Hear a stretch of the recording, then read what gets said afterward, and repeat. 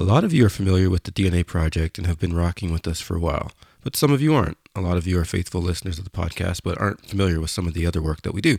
So I just want to take a quick moment to explain to you a little bit more of what we do. So you're getting married, or you have a friend, a cousin, a sister, somebody you know is getting married. Okay. You've booked your venue, caterers, photographer, all that good stuff. When it comes to live music, most people have no idea where to look. We have you covered. Picture this. During the ceremony, while guests are being seated, or while the bride's walking down the aisle. During the cocktail hour, while guests are just mingling and having a good time. Don't forget about dinner music. That's very important to set the mood while guests eat. And we definitely can't forget the party. Let's get the party started right now with the DNA Project. www.thednaproject.ca for more information.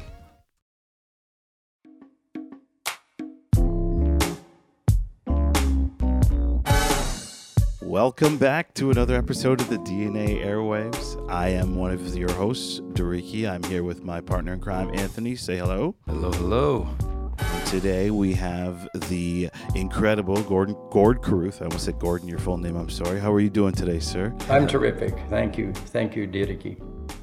No problem. So fancy. I like the way he says your name. That's well, I mean, it's, take your chance. This one makes sense. We've heard some questionable pronunciations, so that's beautiful. Yeah, that's for sure. Yeah. Gord, thanks so much for joining us. I know, just to give a quick backstory, we met, this is our first time officially meeting in person, I think, but we've spoken on the phone and through email, a lot of emails, Gord, a couple months ago. Some rather lengthy on my part, Anthony, but... Yeah, I imagine you're a very, very speedy typer.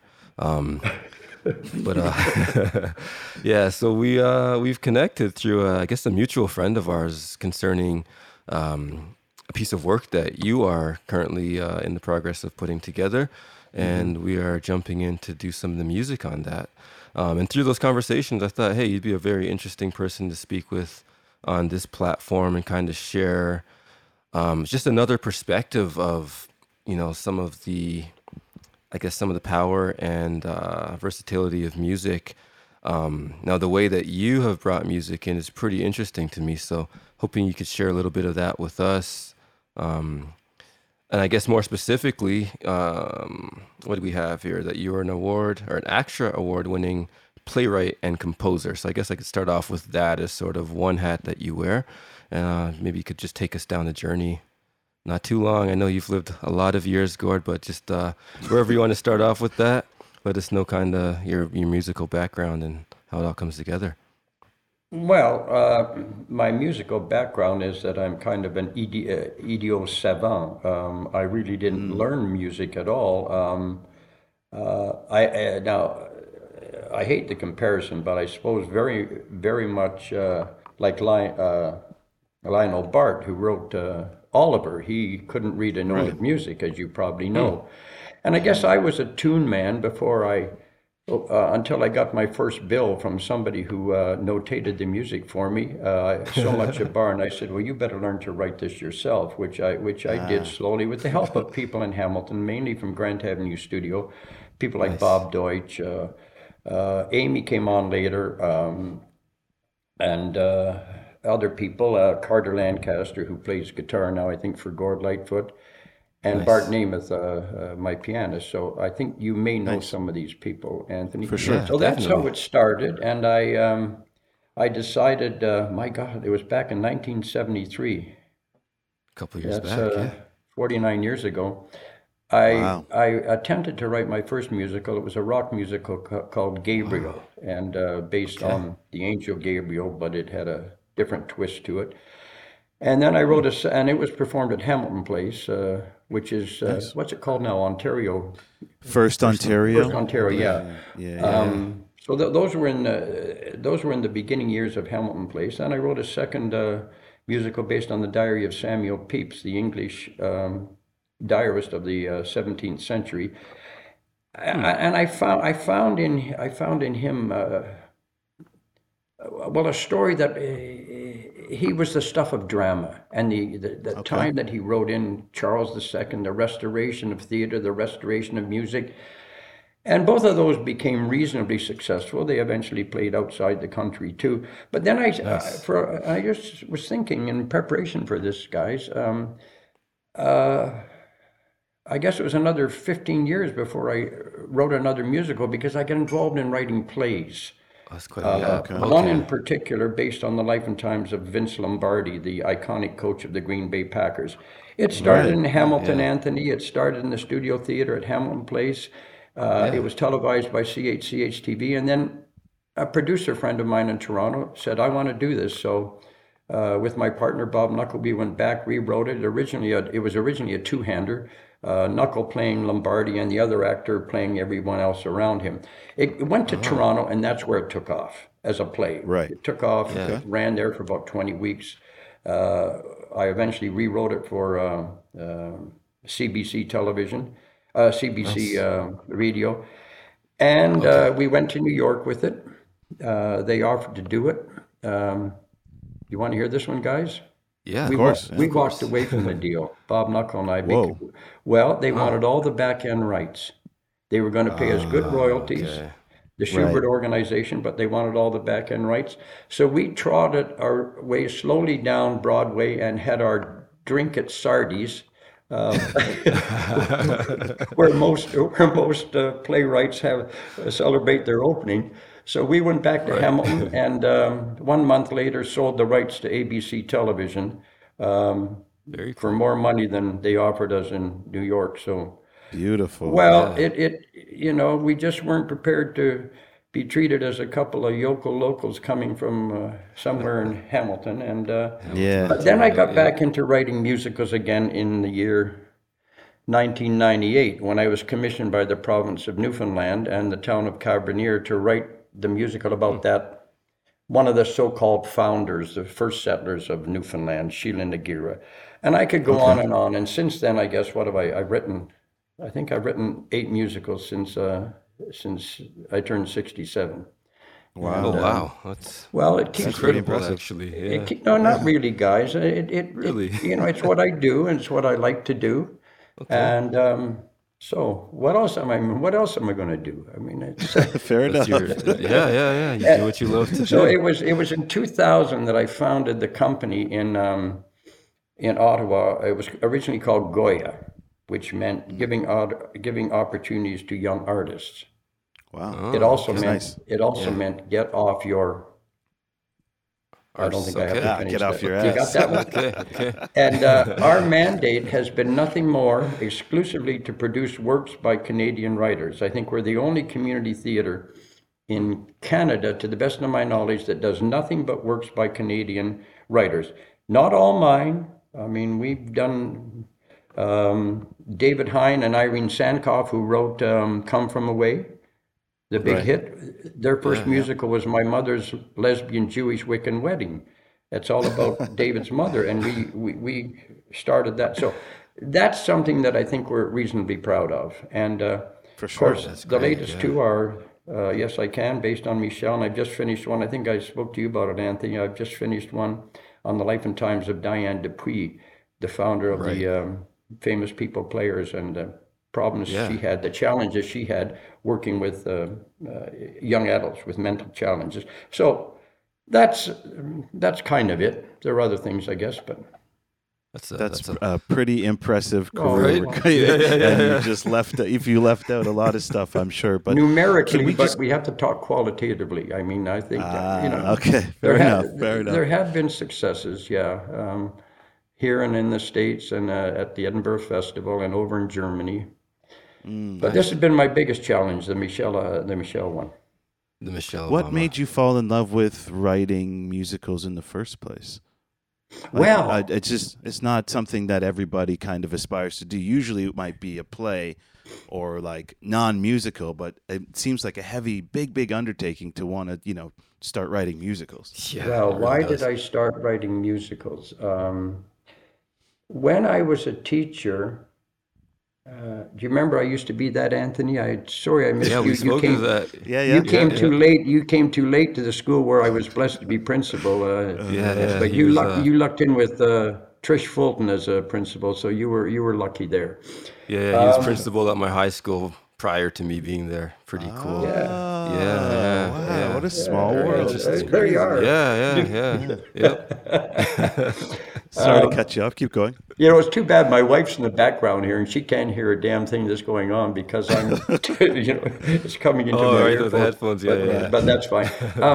Okay, in answer to your question, when I was a teacher at a Hamilton High School, another one, Westmount, you'd know that one. Yeah, we know that one. It's a very theatrical school. Okay, are you from Hamilton too? Yes, sir. Oh my goodness. Right. I went to Barton. Nobody's perfect. Oh, yeah.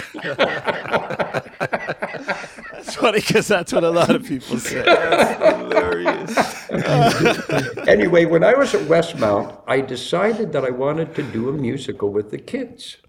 So I wrote to New York and I got the rights to do My Fair Lady. And I think it was the first ever high school musical done. And then I followed up by doing Lionel Bart's Oliver. And I think it was through that, guys, that some of the people who were putting Hamilton plays together heard of me. This guy who's doing musicals and he works with young people and all that. And at the opening of Sir John A. Macdonald in the North End, Mayor Vic Copps tapped me on the shoulder and he said, "Hey, Gord, I'm naming you to be one of the original directors of Hamilton plays." And I said, "Whoa."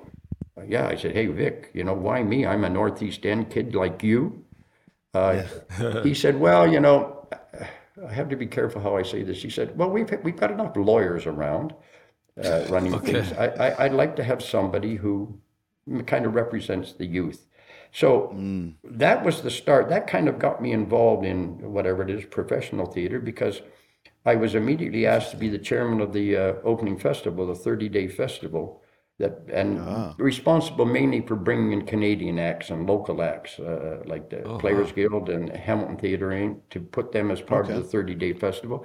And from that, I became chairman of the board. And as you guys know, big theater. So that's how I got to meet Marlene Smith, my producer in Toronto, and that really got me going. And so that's the short and inglorious story of Gord Carruth. But that's why musicals, I always loved them. I loved going to them, and so I said, I'll take a crack at one, which I did, and it was okay. It was successful, and so on. Enough said. And after that first success, you kind of fell in love with it and just decided to keep that train going. But as I told you, I got away from musicals for a while, writing straight plays. Wrote another one that you'd be interested in, and I think I might do something with it again. It was workshopped by Theatre Aquarius, and then it was later showcased by the Negro Ensemble Company in New York. It was called The Trial of the 24th. Have you heard of it, guys? Have you heard of the Trial of the 24th? The all-black 24th Infantry Regiment in Houston that rioted because of the inhumane treatment they were receiving from the Houston police. And 13 of them were court-martialed and hanged without hearing the verdict. It's one of the greatest miscarriages of military jurisprudence in the history of military law. So Bob Knuckle and I wrote that one, but I've done nothing with it since then. Then I got into writing musicals. So, and most of my stuff, revisiting that one would be good because of the relevance it would have today. I think, as a matter of fact, if you want, I'll send you the script. It's pretty powerful. Please do. It really is. For sure. I'd love to read it. Do you have anywhere I could actually see the production of it, or probably not? No, because it was workshopped in Hamilton, right? And it was Theatre Aquarius hired actors from New York and from Toronto, then when it was showcased by the Negro Ensemble Company in New York, I was working in Germany at that time, so I wasn't too much involved in that. But it was after that then that I started getting into writing musicals, and most of them have been bios, like a musical based on Joey Smallwood, who brought Newfoundland into Confederation. Sheila Nagira, this princess that I I played around with that and had a love triangle with a pirate and so on. It's called The Princess and the Pirate. Then there was the one I did on Pierre Trudeau, the one I did on Sir John A. Macdonald, the one I'm doing now on Diane Dupuis, and of course the Michel musical. So I kind of like people who are the stuff of drama. And I think these people all were. And particularly the story of Michel, that to me is the real stuff of drama. Not only her story, but the story of her mom and dad, and particularly her father. As you probably know, contracted multiple sclerosis at the age of 34. Never missed a day of work until he was hospitalized. Put his kids before anything else. Stayed in that little upstairs apartment on the south side of Chicago, renting. Wouldn't buy a house. Didn't want to become mortgage poor because it's all about the kids. And as you may know, Anthony, that's one of the first songs that I wrote, one of the early songs in the musical. It's all about the kids now. That's the important thing. So their story and the story of the family really, really hit me because it reminded me of my own mom and dad, if I may, who were depression parents. And my dad sacrificed everything for his two wee Scottish boys. And boy... So you went to Barton. Well, good for you. Segue, yeah. Okay, I've talked enough, guys. I've talked enough. No, well, but this is it's so interesting. Some of the stuff that you're yeah. talking about. It's magical, and one of my favorite musical theater productions is Ragtime. I'm not sure if you're familiar with it, but that to me was one of my favorite, and it kind of touches on some of the racial injustices in the early times. Yeah. And, I wonder what are some of the more recent musicals? Have you been out and able to see some of the more recent ones, and which ones have you really been like, wow, thoroughly impressed by? Well, I mean, the production is completely different than forget you need just the musical itself. Yeah. Well, of course, I saw Come From Away in New York, but the musical that my wife and I saw, I guess 3-4 years ago now, The Prom.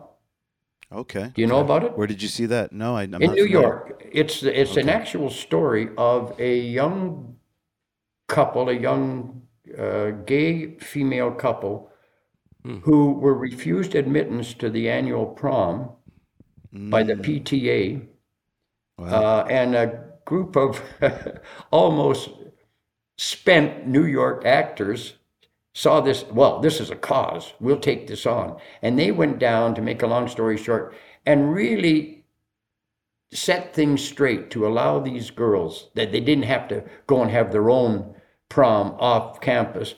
And it's a beautiful, beautiful story. It actually took place in Iowa, a true story. So that one I liked. I've been very much influenced by the writings of Oscar Hammerstein, the way he writes lyrics. And he made it very clear that, and I've tried to do this, any song, particularly the lyric, must be organically infused with the dialogue, and it must be a natural extension of the dialogue. You just can't say all of a sudden, oh, I need a dance number with 24 beautiful looking women. Let's throw it in because the star wants it.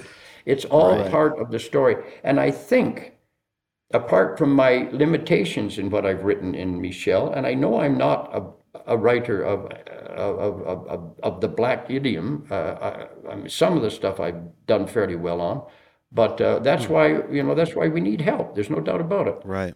Sure. Yep. Amy would say the same thing, Anthony. And you've had a chance to look at some of the stuff now, and I'm sure you're going to make good decisions in that regard. Yeah, definitely. But it's important to me that the story has some kind of integrity to it, and I think I've done that. There's no problem with the script. I'm extremely proud of the script. Amazing. And I'm very proud of some of the music I've written too. Yeah, it's great stuff. Is it great stuff? Does it suit the culture enough? Does it, as one person would say? One person said, if Michelle Obama ever heard this music, she wouldn't stand for it. Well, I think good for that person's opinion. Right. That's Yeah. interesting. However, It's a weird opinion to have. It is a strange one. Yeah. Yeah. But I mean, ultimately, I love what you're doing. I've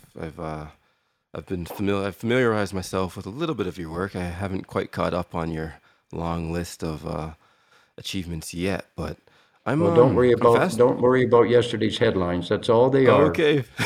Yesterday's headlines. That's the history. That's Wow. the history. That's That's a good one. Yeah, Yesterday's yeah, yeah, headlines. yeah, yeah. I mean, I'm fascinated by this story. It's interesting how you found this inspiration to even start along the lines of this work, using students and moving on to professionals.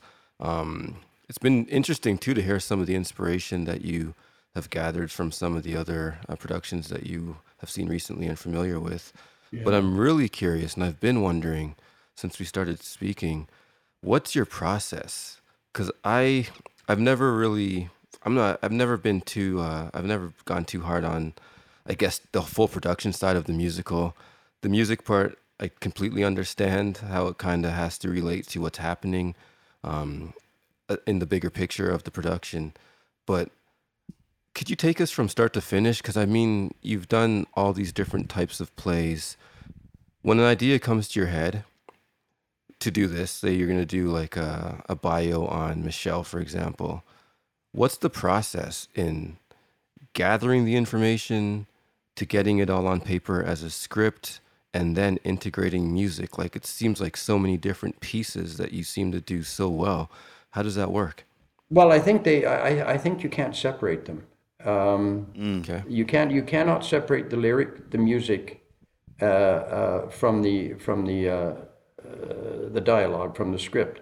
And in that regard, I don't know if I give you the answer, the correct answer to that, Anthony, but the first thing that impressed me when I had read all kinds of stuff about Barack, and when I read her book, Becoming, her biography, the first thing that came Yeah. to mind was she was sitting there writing it in her Washington home, and she takes us back to when she was 6 years old, Right. as the little 5 or 6 years old, taking piano lessons from her great aunt Robbie. And true story. And when Aunt Robbie left the room to answer the telephone, Michelle whipped out the score for Brahms' Lullaby and started playing it. When Aunt Robbie came back in, she gave her hell for doing that. You're not allowed to do that. You've got to learn your scales first. So she said, "Why can't I?" So that's the line that really started me in the process of looking at this leitmotif of why can't I? I can. Yes, we can. That goes through the whole piece, and I'm very strong on leitmotif.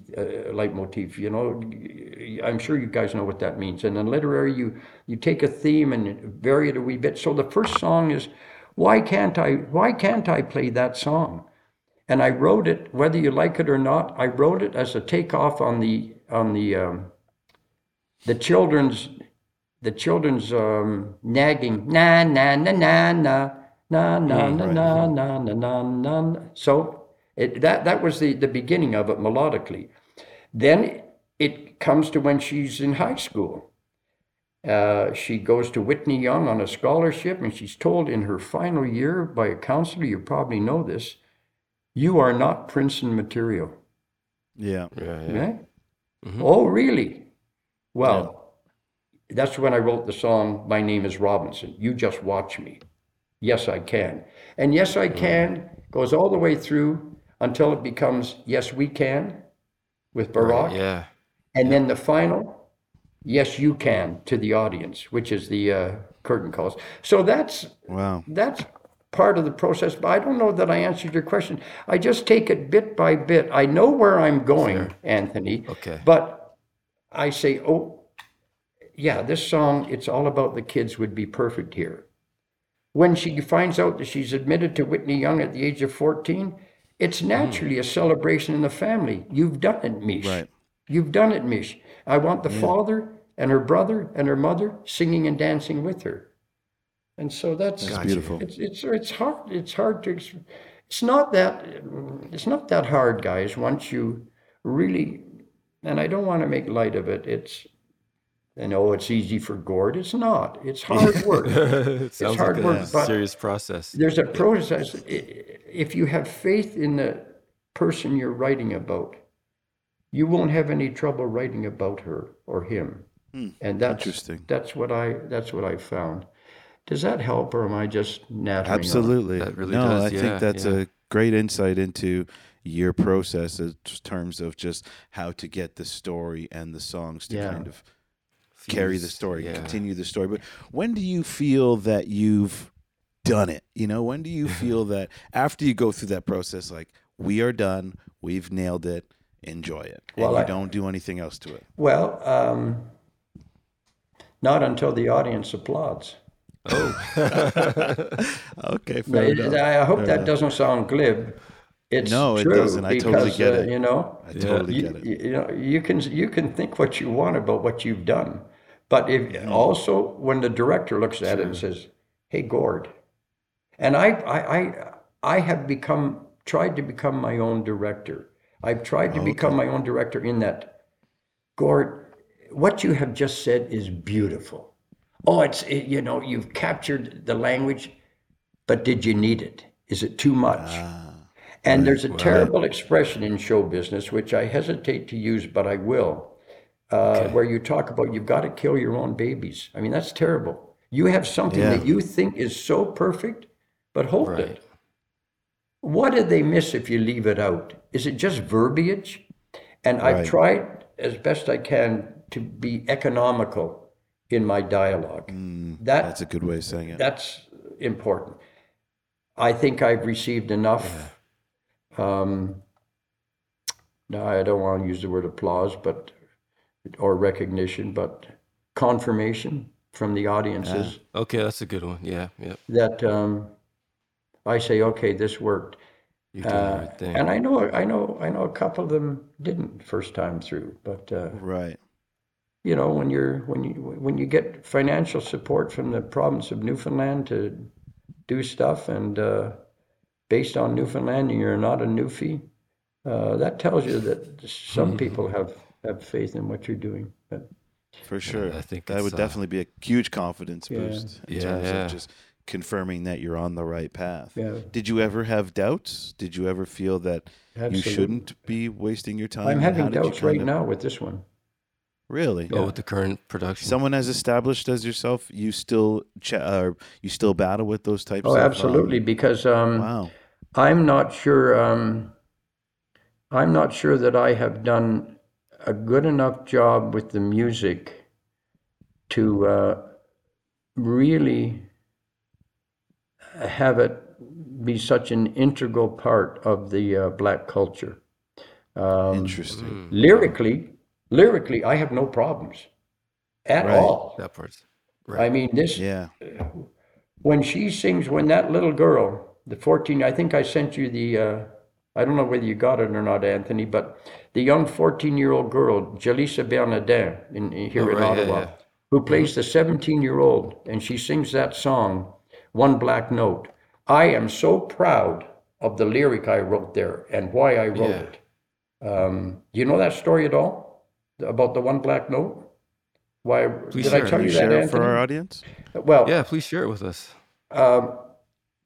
When in her book, when she was at Princeton, she said, she wrote in her book, when I went to Princeton, I felt like a black pepper pot in a bowl of white rice. Pretty good image, isn't it? Because she was alone, she was a woman, she was black in a white university. So Gordy says, I can't work with that image. I can't put that into a song. Other people could.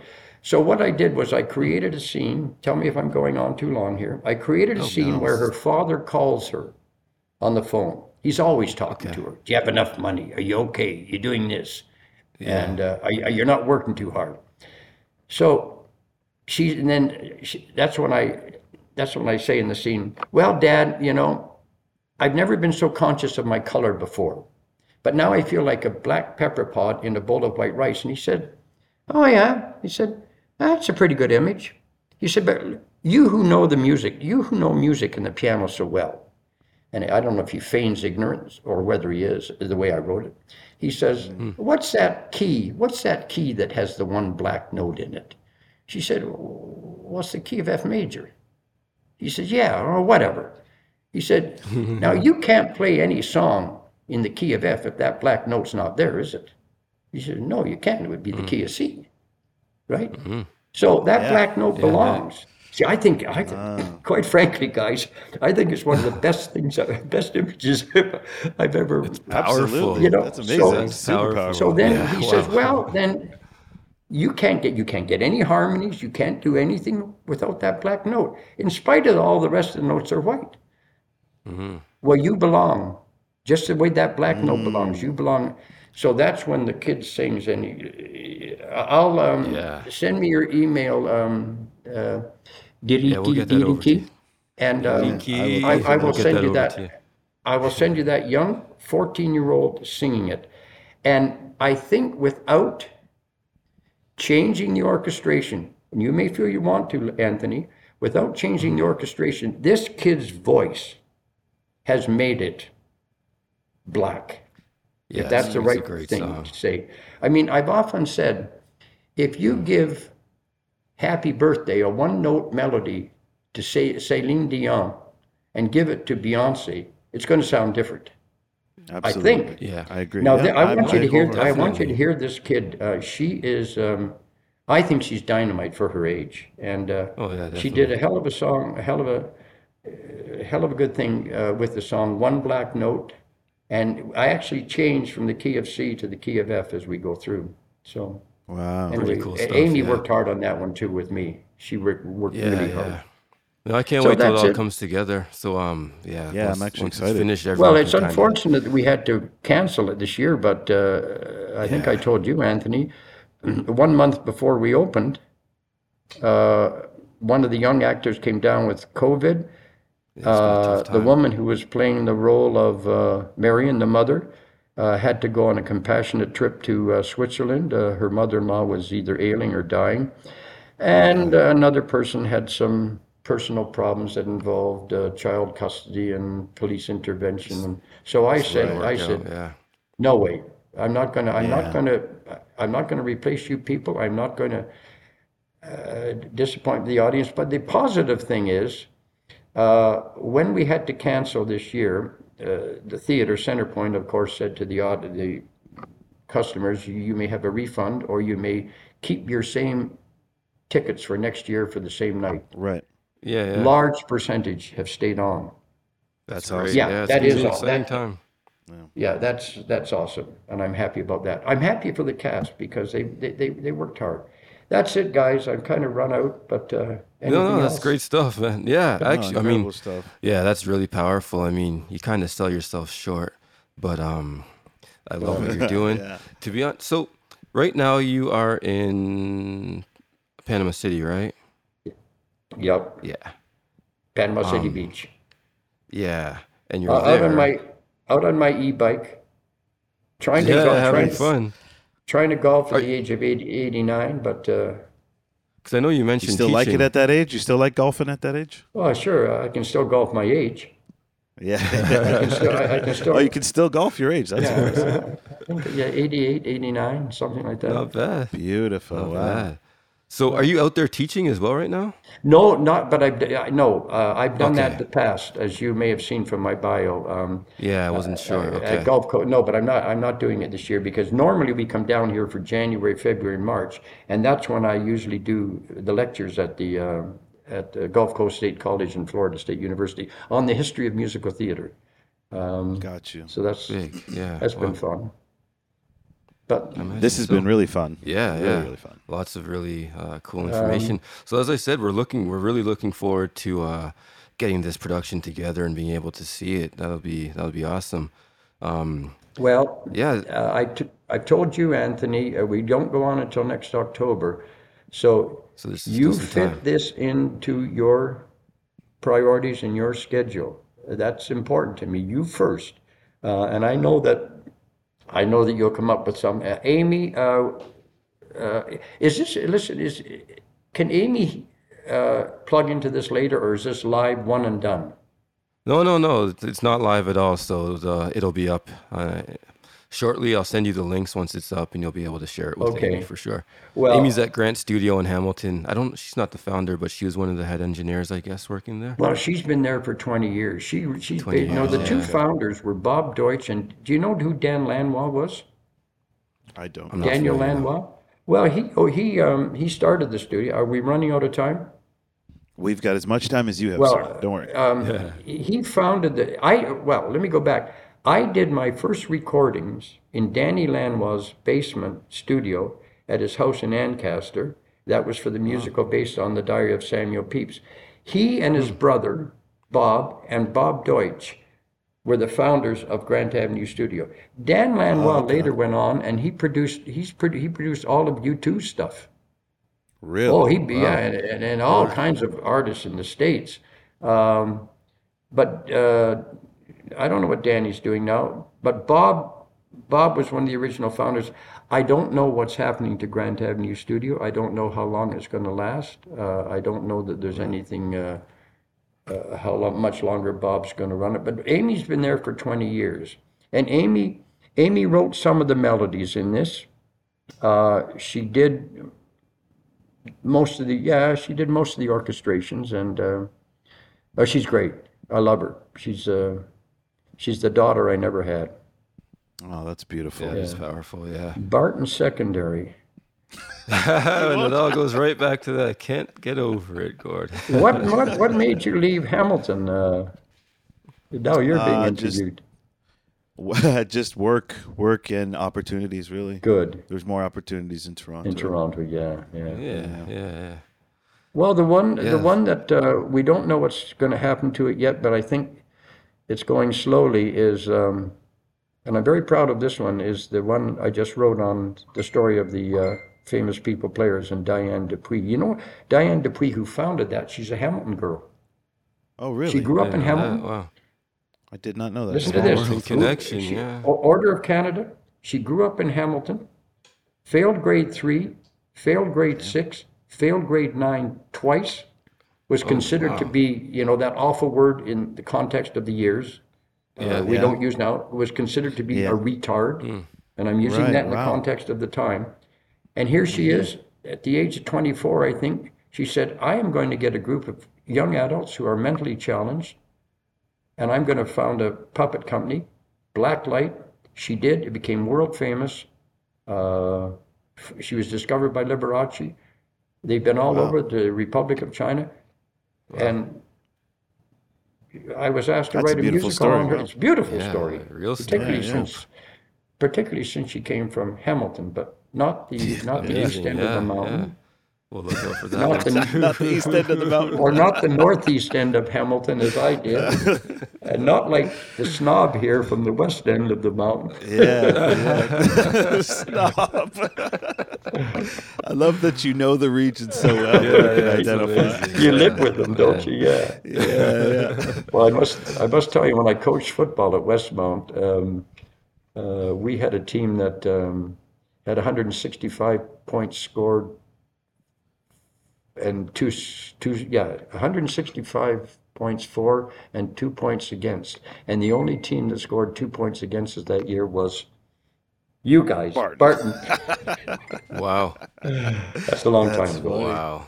Legacy, wow. And I could talk for hours, but we'll let you get back on the links and enjoy some of that Florida weather. It's honestly an honor, and really, really appreciate speaking with you today. Well, okay, it's been my pleasure. And Anthony, my thanks to you for setting this up. And I'm going to see you. I'm going to see you guys in January. Okay, I told you. Yeah. We'll meet up in Toronto. Definitely looking forward to that too. So maybe you can have one little thing ready for me by then, if possible. And don't forget. Just a piece of music. I told you, you're a pro, and I appreciate that. And I want to hear the right things from you. Yeah, it's going to be great. Beautiful. Okay, great.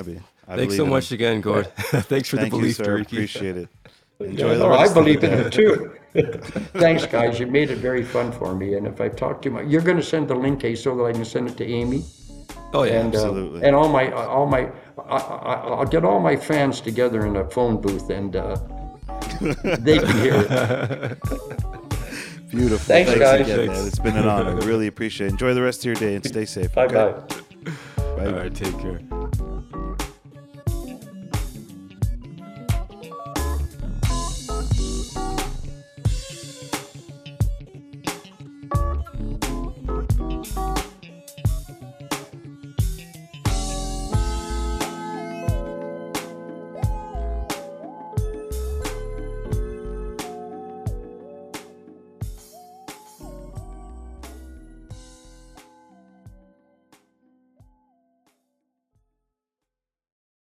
As a podcaster, you know that great content is only half the battle.